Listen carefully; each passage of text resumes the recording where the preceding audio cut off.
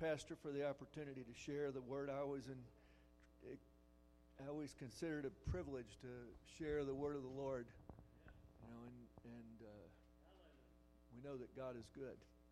You know, there have been times in my life that I've been a little bit stubborn. I don't know about you. I remember when I was up at Grandpa's store, Pastor Kevin, that it must have been the summertime, and he wanted to give me something to do. And so he had some horseshoes that he wanted painted black. And so he gave me that job to paint them black, and he said, just dip them in the paint. And he left. So I started dipping them in the paint, and I realized I couldn't get them around there, and so I just dipped my whole hand in the paint. What a mess. Paint all over my hands when he come back. But I had gotten all those horseshoes done. You know, it's just shows sometimes what our stubbornness and our willfulness will do when we are doing our own thing. And sometimes we even do it just a little bit unintentionally.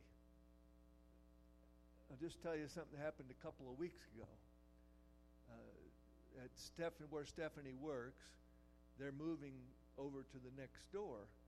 And the fella that had that unit had put paint all over the windows. Two big windows and two double doors. Painted them all up, you know, telling that all his story as to why he was leaving and everything, and where people could reach him and all that. So Stephanie said, well, we've got a scraper. And so I found myself volunteered to do that. And so I got the scraper out. She had just bought it, and so I cracked the package open, and I started scraping, and I started scraping, and I started scraping. It took me about a half hour to get a section that's about that long. And I said, man, I think I'm going to have to change this blade out. So I popped that thing open and looked at the blade, and I said, I've been scraping with the dull edge for half hour. So I turned that thing over and got the other 2/3 of the window scraped off in a half hour. It come up so much easier. And I just share those stories to say that sometimes, you know, we just get willful. Sometimes it's not intentional. That sometimes we need to just listen to Holy Spirit, and He gives us wisdom and understanding and to know what to do. And sometimes we question God as far as what we are to do. And if we are to do something. You ever argue with God? Who wins? He usually wins, doesn't he? Right? And I share that because before we get into the message, I just must say that I feel like there's somebody that's got a bruise on their bicep, on their right arm. Who is that person that's got that bruise on their bicep? Just real sore, at pain. Man, I'm not feeling it now, but I was feeling it earlier. You know, it just felt like the Lord was telling me there's someone here that has that. Or maybe they're watching my online. Okay. And the other thing that I was not feeling, but I was hearing, is a pancreas, the word pancreas. And is that you, Matthew? Pancreatitis? Okay. We believe that when there's a word of knowledge that God speaks to someone, that the reason for that is because He wants to heal. He wants to minister. Oh, okay. So would you allow Stephen to come over there and sit closer to you for a minute? Okay. Stephen is one of our ministry school fellows, and he's full of the Holy Spirit. And I'm just going to ask him to just put his hand right there on your shoulder there, and we're going to agree together right now that God's going to touch you, and God's going to touch your significant other as well. In Jesus' name, you, O Lord, give a word so that you can fulfill and you can show out for your glory that you are God, that even though the doctors may say something, you have the answer. You are the divine healer, Lord. Minister unto Matthew right now in Jesus' name, and touch his significant other also, and others who may be watching that may have the similar problem. Minister in healing, Jesus, right now, for we know that you can do that. In Jesus' name. Amen. Amen. And one more person right here at your belt line. You have a pain in your back. Maybe it's where your kidneys are. And who would that person be? Okay. Philip. Lord, we pray for Philip right now that you would touch him, that you would minister unto his back, his kidneys, right there, Lord, in Jesus' name. Bring healing and relief from that pain, Lord. We thank you for it. We give you glory and honor and praise, Lord. And touch Caleb also at home as he's not feeling well and he's got walking pneumonia, Lord. Minister unto him in Jesus' name. Amen. Amen. Praise God. Well, now we can get into the message, all right? I feel released now, Pastor. Now we can go home. I just say amen and we'll go home. Now, talking tonight about the wonderful presence of Holy Spirit. We've certainly felt his presence here already, in every part of the service. And so glad to have Pastor Zach back. I do what I can, Pastor, but so glad to have you back to lead us in worship tonight. Praise the Lord. Last Wednesday night, he was at Field of Faith, and they went inside to the gymnasium, and they had a crowd they could not number. But there was a great number of young people there worshiping the Lord, and we praise God for that. Galatians chapter 3, verses 1 through 3. O foolish Galatians, who has bewitched you that you should not obey the truth, before whose eyes Jesus Christ was clearly portrayed among you as crucified? This only I want to learn from you. Did you receive the Holy Spirit by the works of the law, or by the hearing of faith? Are you so foolish? Having begun in the Spirit, are you now made perfect by the flesh?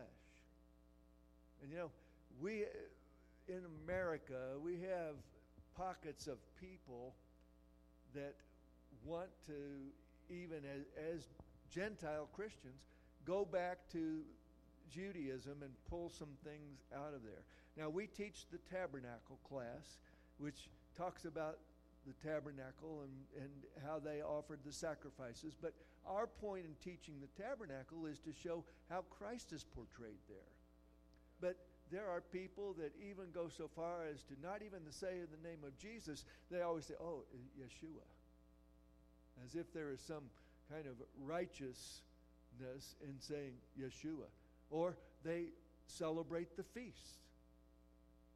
And Paul has told us in his writings, and in this place right here too as well, he's saying to the Galatians, he's saying, you guys are foolish to go back and try to keep all the feast of Israel, to keep the Passover, to keep the law, to keep the Sabbath. You are foolish to go back and do that. And he asked the question, if you begun in the Spirit, are you now made perfect by the works of the flesh? Which is a very good question. We are not. We do good works. We do things for the Lord. We do things for other people. We try to be a good-natured person and a good individual in our lives. And that's good, and that's the way you should. But you don't get to heaven. You don't get brownie points by doing that. That's just expected of you as being a Christian. That God has changed your personality from the cantankerous old jerk you used to be. And all of us can say, oh me, or amen. But Holy Spirit, the question I've got, the first question is this. Does Holy Spirit only work in us at baptism? Because as charismatic Christians, we understand about baptism and Holy Spirit baptism. And that's a question I think that Paul is addressing to the Galatians here, saying, you've begun in the Spirit, are you made perfect in the flesh? But Holy Spirit, what kind of work does He do inside of us? And when does His work start? Now, I don't even have this in my notes, but I forgot to have this because I've started where we get saved. But when a person is lost, they cannot come to the Lord unless Holy Spirit draws them. Unless Holy Spirit goes before and ministers unto them. Now, it takes a believer to be faithful to share the word then with them. To be faithful to do what God tells them to do. I'm going to tell you a little story about when I was in college as a youth pastor, summer intern. Went up to Petoskey, Michigan, which is, they have about 2 weeks of summer every year. And I was the youth pastor up there in a town of about 7,000 people. But got there and I was so excited to begin. And on Sunday night, they didn't have service. And so I didn't get to minister to the young people or to see them at all in like a one-on-one setting. It was more geared toward baccalaureate, because that's what they had. And so, boy, was that dry. And when I got done with that, I went back to the place where I was staying, and I was praying, and I said, Lord, use my friends, use Tom Cash, use Jerry, Pastor Kevin's brother, and use others that I could think of, that were in ministry during the summer. And finally, I said, Lord, use me. And the Lord spoke to my heart, Holy Spirit spoke to my heart, and He said, go stand on the street corner. So I put my jacket on and started walking downtown. And as I was walking downtown, didn't see very many people, but right in the middle of downtown, they had a park. And I looked across on the corner. Well, I say, not quite on the corner, Lord. They're in the park, but I don't feel like they're not on the corner. Those are not the people that you wanted me to talk to. And, they could have been, but here, let me tell you the rest of the story. So I started walking back to where I was staying, and as I was walking back, I crossed a street and got up on a street corner, and a guy pulled up in a car behind me and hollered out the window and said, hey, you want to go for a ride? And I said, sure, without even thinking. And the enemy said, you've been picked up. But Holy Spirit said, go, but I am with you. And I went with him and rode around. He talked to me about the whole area, because it's like a 3-town area up there. And he opened up some things with me. And he asked why I was there. And I began to share Christ with him and led him to Christ. And if you want to know, yes, he did pick me up. But you see, God had other intentions, because He was drawing him by the Holy Spirit, but He was leading me by the Holy Spirit. We need to be people that are sensitive enough to know the presence of Holy Spirit around us, and know when He speaks to us, know when He's talking to us, because He's talking to us all the time, and He wants us to listen. Does this mean we've got to be weird? No. And I knew a preacher one time that he would be preaching in a way, and then he would stop and say, oh yes, Holy Spirit. Okay, I'll say that. You remember that, Pastor? And that just hit me a little wrong. But we've got to be sensitive to Holy Spirit, though, and be willing to do things that are out of the ordinary, just like my illustration that I gave you. Do things that are out of the ordinary, expecting that God is with us and He's going to lead us and guide us by His Spirit. Now, John chapter 3 talks about the beginnings of Holy Spirit in our walk. Jesus was talking to Nicodemus, and Jesus answered and said to him, "Most assuredly I say to you, unless one is born again, he cannot see the kingdom of God." Nicodemus said to him, "Well, how can a man be born when he is old? Can he enter a second time into his mother's womb and be born?" Jesus answered, "Most assuredly I say to you, unless one is born of water and the Spirit, he cannot enter the kingdom of God. That which is born of the flesh is flesh, and that which is born of the Spirit is spirit." Now, I don't want to get into this big discussion about what it means to be born of the water, because there's a couple of different viewpoints of that. One viewpoint saying that you have to be a human being because you're born of water when your mom's water breaks, and the other discussion says, well, you have to be baptized in water. Well, my point in sharing the scripture was not about that. You can have either one of those viewpoints. I don't think it changes our discussion about Holy Spirit. But we have to be born again by Holy Spirit. You can't just go through the motions and decide that you're going to be a Christian. Well, I woke up this morning and I decided, well, I'm going to be a Christian today. Well, no, that ain't the way it works. Isn't the way it works. You come to a place where you know what you need to do. You make a change in your life, and then you surrender your life to the Lord Jesus Christ. You are drawn by Holy Spirit to do that. And when you do, you are then born again by the Holy Spirit.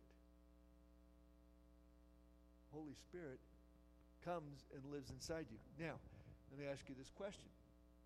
Were the disciples saved by following Jesus? That's an interesting question, isn't it? Were they saved by following Jesus? I don't think so. Because if they were, then Judas would have been saved, right? He wasn't saved. And Peter really wasn't saved because Jesus talked to him, and Jesus, and I didn't write this up there, guys, but Luke 22:32, it says this. Jesus said to Peter, "Satan has desired to sift you." Then Jesus said to him, "But when you are converted, strengthen your brethren." So Peter, at that point before Jesus died on the cross, Peter had not yet been converted.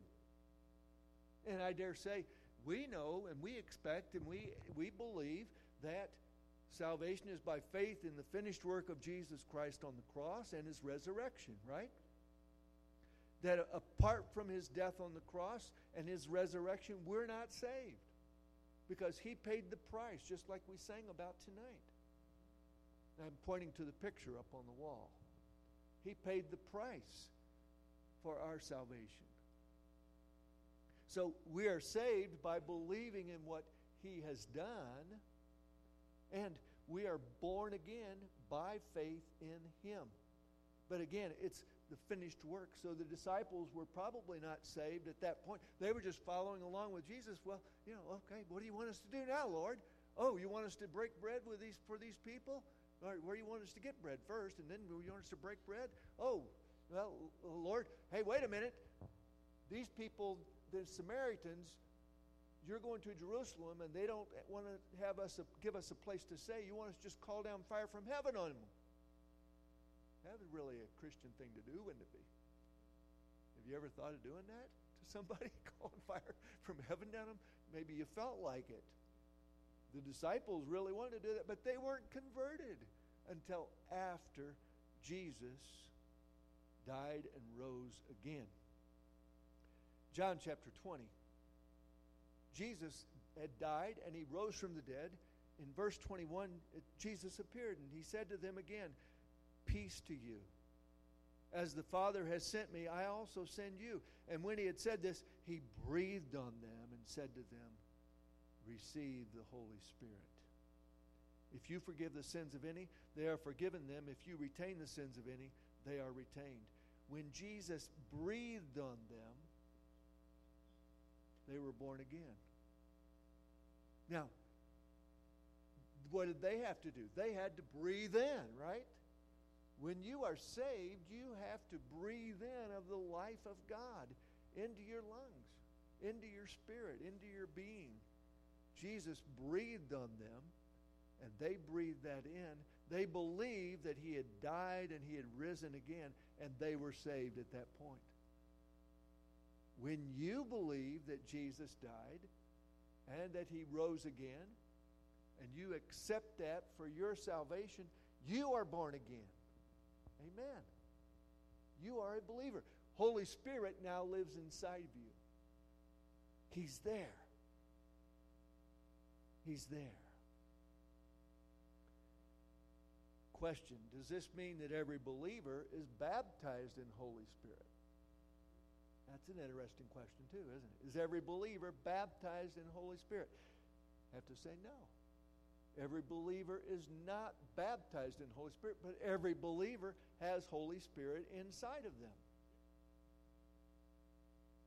Baptist, Catholic, Charismatic, Pentecostal, Methodist, whoever they are, if they believe in Jesus Christ, they have Holy Spirit living inside of them. Amen. Acts chapter 2, verses 38 and 39, Peter on the day of Pentecost says this: repent and let every one of you be baptized in the name of Jesus Christ for the remission of sins. That's water baptism. And you shall receive the gift of the Holy Spirit. For the promise is to you and to your children and to all who are far off, as many as the Lord our God will call. So, repent. And Brother Gorman really brought this home his last time he was with us before he passed away. He said, repentance is not taught, preached as it should be in the United States. And I think that we, this group that we have here, we can make a difference with that, can't we? Repentance means this. Repentance means I'm going in this direction. It's the wrong way, right? My life full of sin, full of despair, full of darkness, full of all kinds of gunk. I stop. I say, God, forgive me, be merciful to me. I'm a sinner. I need Jesus Christ in my life. I make a turn away from the world and away from the things of darkness, and I turn toward the light, toward Jesus Christ. That's repentance. That's repentance. It's making a 180-degree turn away.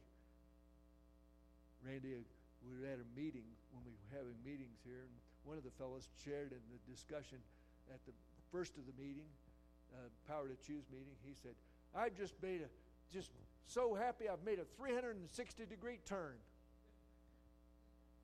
I said, I had to interject. I said, wait a minute. No, you haven't. Because you're going the same direction. If you made a 360-degree turn, you've made a 180-degree turn. Because you've turned away from things you used to do. You've turned away from them and you've turned toward Jesus Christ. Amen. But, we all know, and Stephanie shares this, if you talk to her about her freedom from addiction to alcohol. She's been free for 29 years. It'll be 30 years next May. But she says that she could not do it just by doing the steps, 12 steps. She did that, but she still failed. It was only as she had Jesus Christ as her higher power that she was able to walk in fullness. Now, here's a crazy thing, too. She says that when she walked into the church down in Homestead, Pastor, I don't know if you were born again at that point, I don't know. But anyway, she walked into the church, and they were praising and worshiping, but she started praising and worshiping the Lord in tongues already while she was before. Peter said, at Cornelius' house, Peter was preaching in chapter 10 of Acts. Peter was preaching, and the people started speaking in tongues as he was preaching. And Peter said, can anybody forbid water that these can't be baptized as they've spoken in tongues just as we have? They've already made a decision and the Holy Spirit is upon them. Yeah. Wow. Isn't God good? Amen. But we have to overcome by the help of the Holy Spirit and by the help of Christ, by having Him be our higher power. So Peter said, repent, be baptized. And Peter made a distinction between then salvation and the gift of the Holy Spirit. And what we believe is this, that the baptism of the Holy Spirit then is a second distinct act of grace in God's kingdom. Salvation being first, and now Holy Spirit baptism being second. And then Holy Spirit baptism, that works a great, wonderful work in your life, which we don't. I hadn't planned to go into that tonight, okay? There's so much there, but let's continue on. Because I want to talk about, is this gift that Peter talked about available to all believers? Peter told the people on the day of Pentecost, if you repent, if you're baptized in the name of Jesus Christ for the remission of sins, then you will have this gift. Then can have this gift. That's what Peter said. So you can receive this gift of the Holy Spirit. Remember what we had said before. When you get saved, you breathe in of Holy Spirit. Jesus breathed on them. They had Holy Spirit. They received Holy Spirit inside of them when they got saved. You did as well. And no matter if they're Baptist, Methodist, Catholic, or Lutheran, Episcopalian, we could name all of them, they have Holy Spirit living inside of them if they believe in Jesus Christ, if they've been born again. But then there's an interesting thing that happens. In John chapter 7, Jesus is passing by the priests who are going through a ritual of pouring water out. It's a ceremony that they do on one of the feast days. And Jesus says this, verse 37, on that last day, the great day of the feast, Jesus stood and cried out, saying, hey!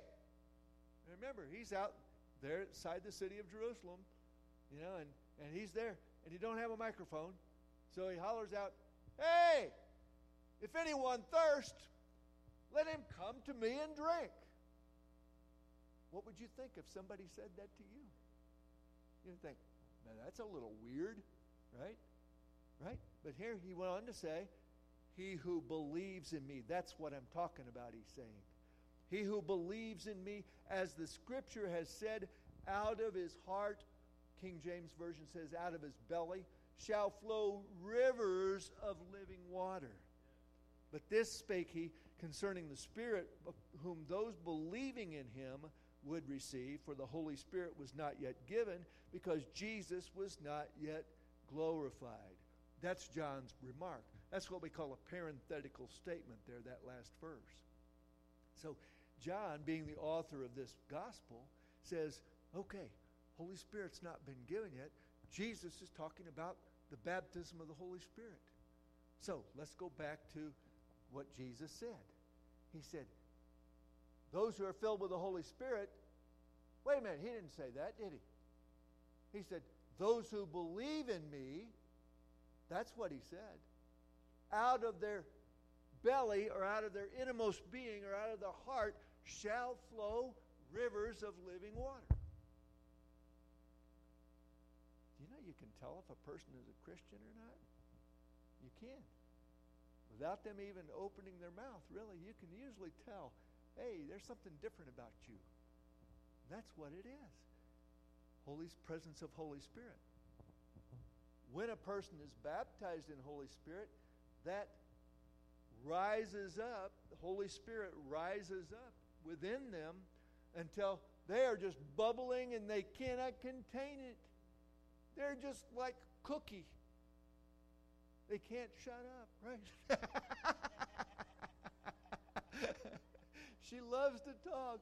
They're just like cookie. They're just bubbling up inside of themselves and overflowing with the love of God and the good things of God.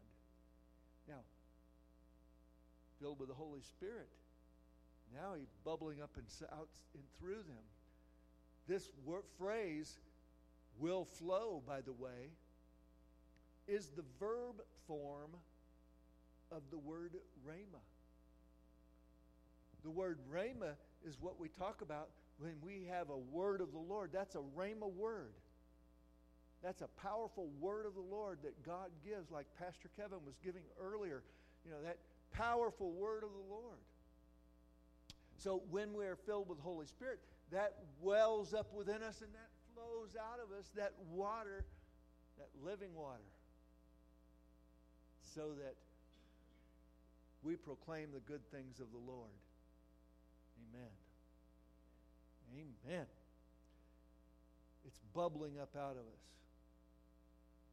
And usually, people speak in other tongues.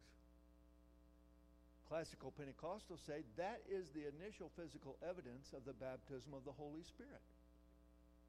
Now, some charismatics don't accept that, and I'm sorry for that. I feel sad because I have found in my life the gift of the prayer language is so wonderful and so beneficial. When I can pray in the Spirit, I don't know what to pray for sometimes, but if I pray in the Spirit, He shows up and He flows through me.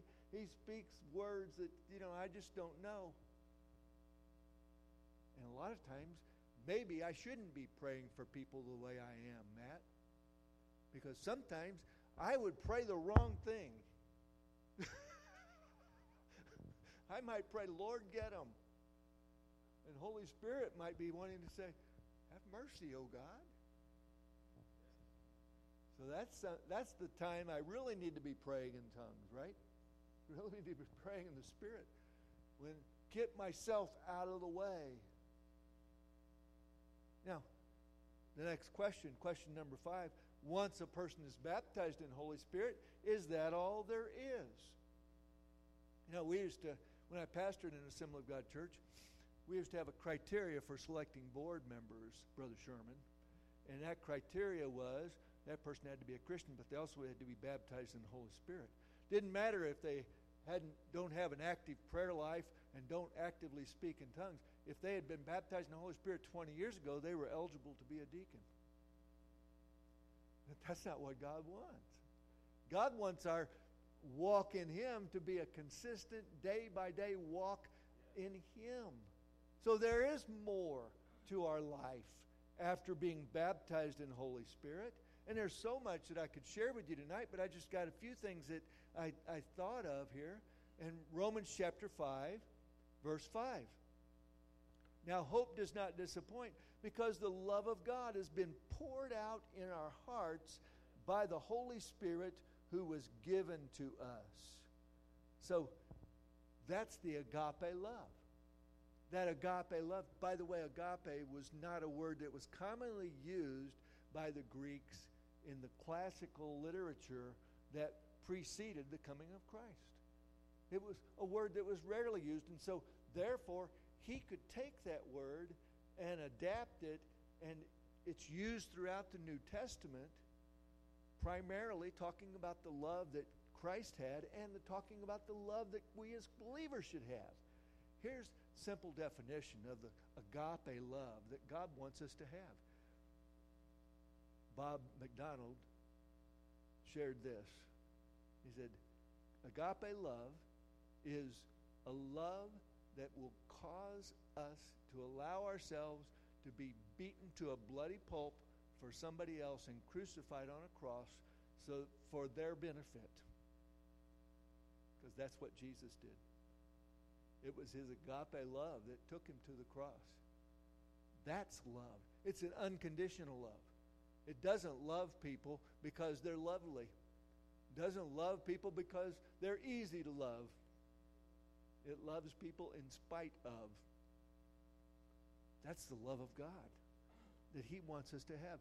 And it's in our hearts. King James Version says, it is spread abroad in our hearts. This is, New King James says poured out in our hearts. But spread abroad in our hearts gives kind of a fuller meaning, doesn't it? Where it's something that love just begins to permeate every part of our being. Where everything we do then is controlled by the love of God.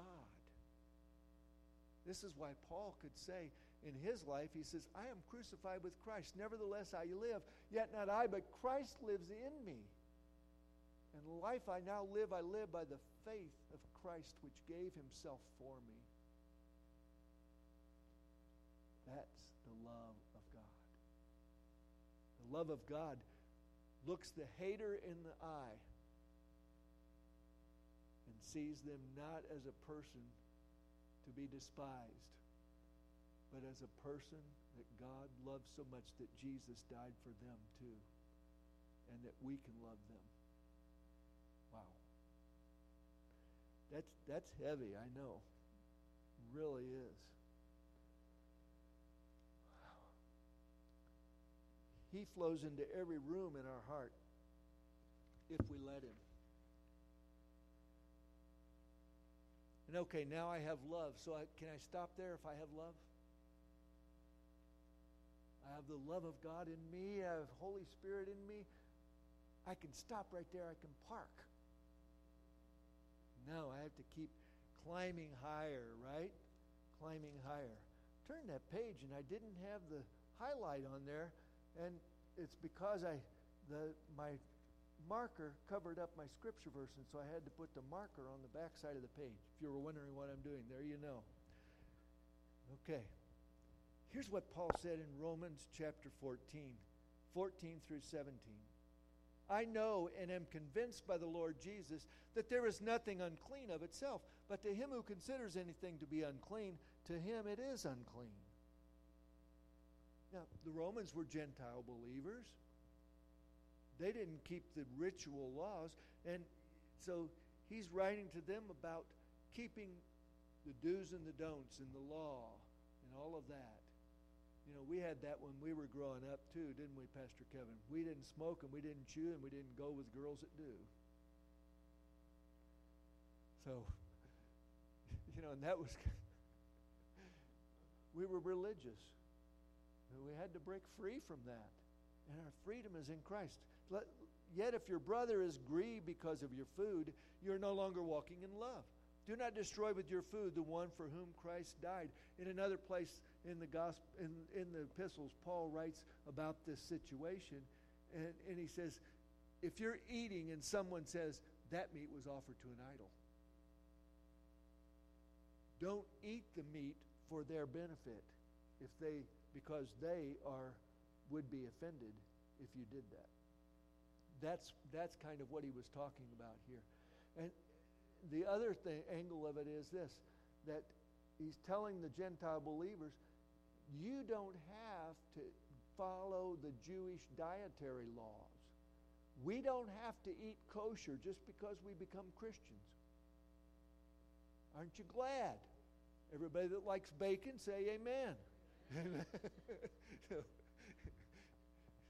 We don't have to.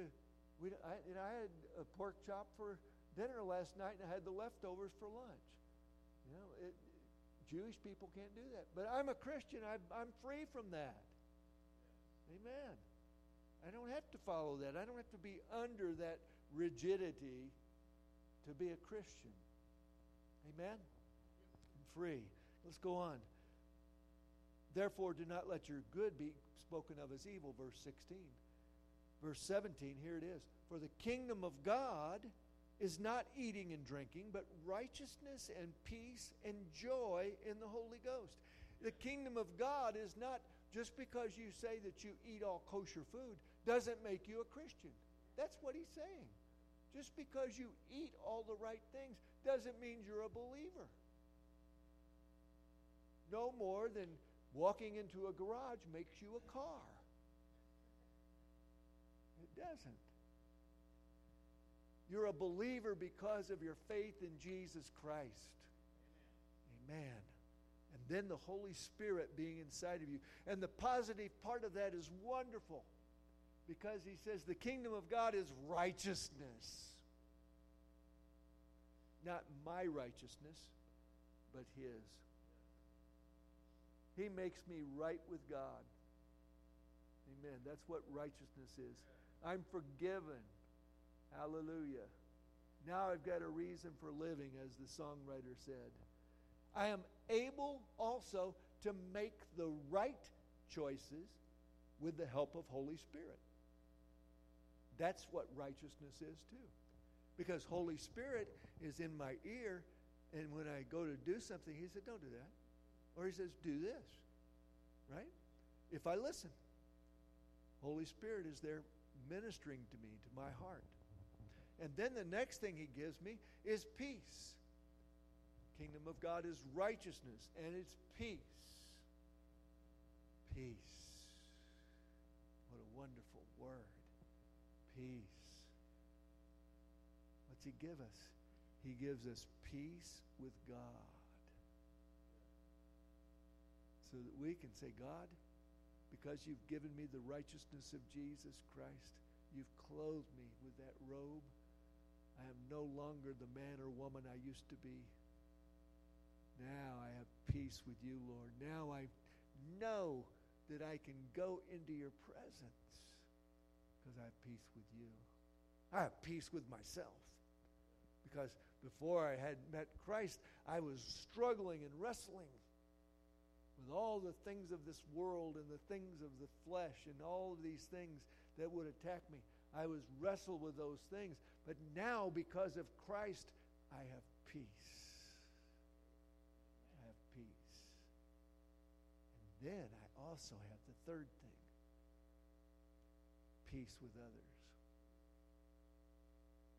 I can be at peace with other people. Because Holy Spirit will tell me how to deal with situations. If I listen, and He will help me. Amen. And the third thing that the kingdom of God is joy in the Holy Ghost. Joy in the Holy Ghost. Joy is not happiness, by the way. Happiness is based on happenings. You know, you got a check in the mail, or you got a raise, or you know, you bought a brand new car, or you met the special guy or special girl. Those are happenings, and you're happy. But joy is in spite of circumstances. You have the joy of the Holy Ghost. You have the joy of the Holy Ghost because of what God is doing in your life and how Holy Spirit is alive and well inside of you. Amen. Praise God. And it's in spite of all the circumstances. And it's the presence of Holy Spirit with you. Now, question number 7, final question. Hope you've got all these right so far. Does the working of Holy Spirit ever end in our lives? And the answer is no, it should not. Should not. You know, of course, Scripture says, grieve not the Holy Spirit whereby you are called. So we don't want to grieve the Holy Spirit. We want to listen to Him and obey Him. Jude chapter 1. That's why I didn't put the chapter up there, because there's only one chapter. But here it says this in verse 17. But you, beloved, say, that's me. Amen. I'm loved by God. You, beloved, remember the words which were spoken before by the apostles of our Lord Jesus Christ. How they told you that there would be mockers in the last time, who would walk according to their own ungodly lusts. These are sensual persons who cause divisions, not having the Spirit. Not long after he wrote this, there was a fellow by the name of Cerinthus that claimed to be a Christian, but he was actually a Gnostic person. You know, he had special knowledge. And his deal was, just like Jude says here, Cerinthus had multiple relationships with women, and yet said he was still a believer in spite of it, and would teach other people that was okay, because that was his flesh, and he was a Gnostic, and so he believed that his flesh was evil, but his spirit was redeemed. Jude prophesied about that would come. You see them out there today. They're out there. Today, though, they say, I'm looking for my truth. When I hear my truth, then my truth will be a good. My truth will be accepted. And I can accept the people who believe in my truth. What did Jesus say? John 14, verse 6, he says, I am the way, the truth, and the life. No man cometh to the Father but by me. That's the truth. He's the only way to God. Amen. Let me go on to read here. These are sensual persons who cause divisions, not having the Spirit. But you, beloved, building up yourselves up on your most holy faith, praying in the Holy Spirit. When you pray in the Spirit, by the way, in your prayer language and in your private time, you're building up your faith. You're building up yourself in Christ as you do that. Keep yourselves in the love of God, looking for the mercy of our Lord Jesus Christ unto eternal life. And on some have compassion, making a distinction, but others save with fear, pulling them out of the fire, hating even the garment defiled by the flesh. Now to him who is able to keep you from stumbling and to present you faultless before the presence of his glory with exceeding joy, to God our Savior, who alone is wise, be glory and majesty, dominion and power both now and forever. Amen. The final statement I'll make is this. Holy Spirit is able to keep us from falling. He's able to present us sanctified before Almighty God and to give us great joy. Amen. Let's stand together tonight. Praise the Lord. Thank you, mighty God, that you look upon us and you understand our weaknesses and our frailties. And when Jesus came, you knew that when he died and rose again, that you had to send the Holy Spirit to come and be with us, to be our guide, our comforter, our companion. Thank you, Holy Spirit, for doing that. Thank you for being with us day by day. Never leave us, O Lord, but constantly lead us and guide us, direct us into your steps, and help us, Lord, to be faithful to you and to prove your will and prove your kingdom. And Lord, let your mighty joy and your peace and your righteousness be spread in us and your love spread in us, O Lord. We thank you for it, Lord, in Jesus' name. Amen and amen. Praise the Lord. God bless you. Thanks for coming tonight. Amen.